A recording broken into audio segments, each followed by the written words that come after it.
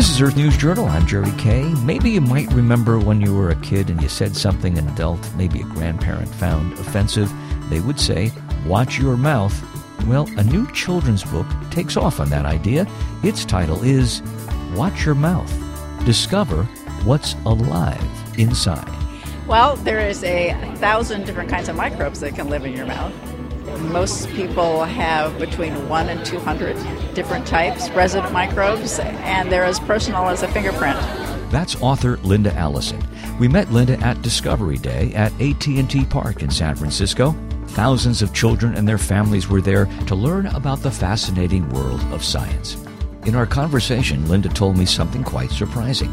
Did you know that there are more microbes in our mouths than the number of people living on the earth? She also says that it's very important to encourage learning by getting kids involved in hands-on activities. And this book has a lot of well-designed activities for them. So you can explore saliva, you can explore your salivary glands, you can check out your plaque, and you can also read bios of microbes and find out specifically who's living where. Linda, what have you learned by writing this book?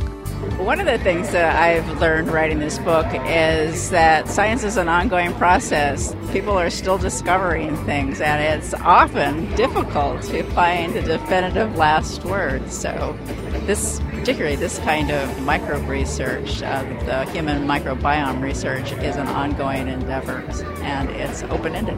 And what do you hope the book might accomplish? I hope it shares some of the amazing things about the microbial life that lives on you and how you are affected by it and how you can affect it. Taking care of your teeth isn't just for fun, isn't just for a pretty smile. It's really a super important health issue. For another interesting perspective on informal science education, I wanted you to meet one of Linda's fellow collaborators on this project, Judy Diamond. Judy is a professor of informal science education at the University of Nebraska State Museum. Science is about asking questions, and it's about wanting to understand things that are going on around you and seeking out different kinds of information, whether it's from the media, whether it's from the internet, whether it's from other people you know, and then being able to sort of question that information. So science isn't a defined process, it's an attitude towards life. And we want to share that attitude of questioning, learning more, trying to find out how things around you work.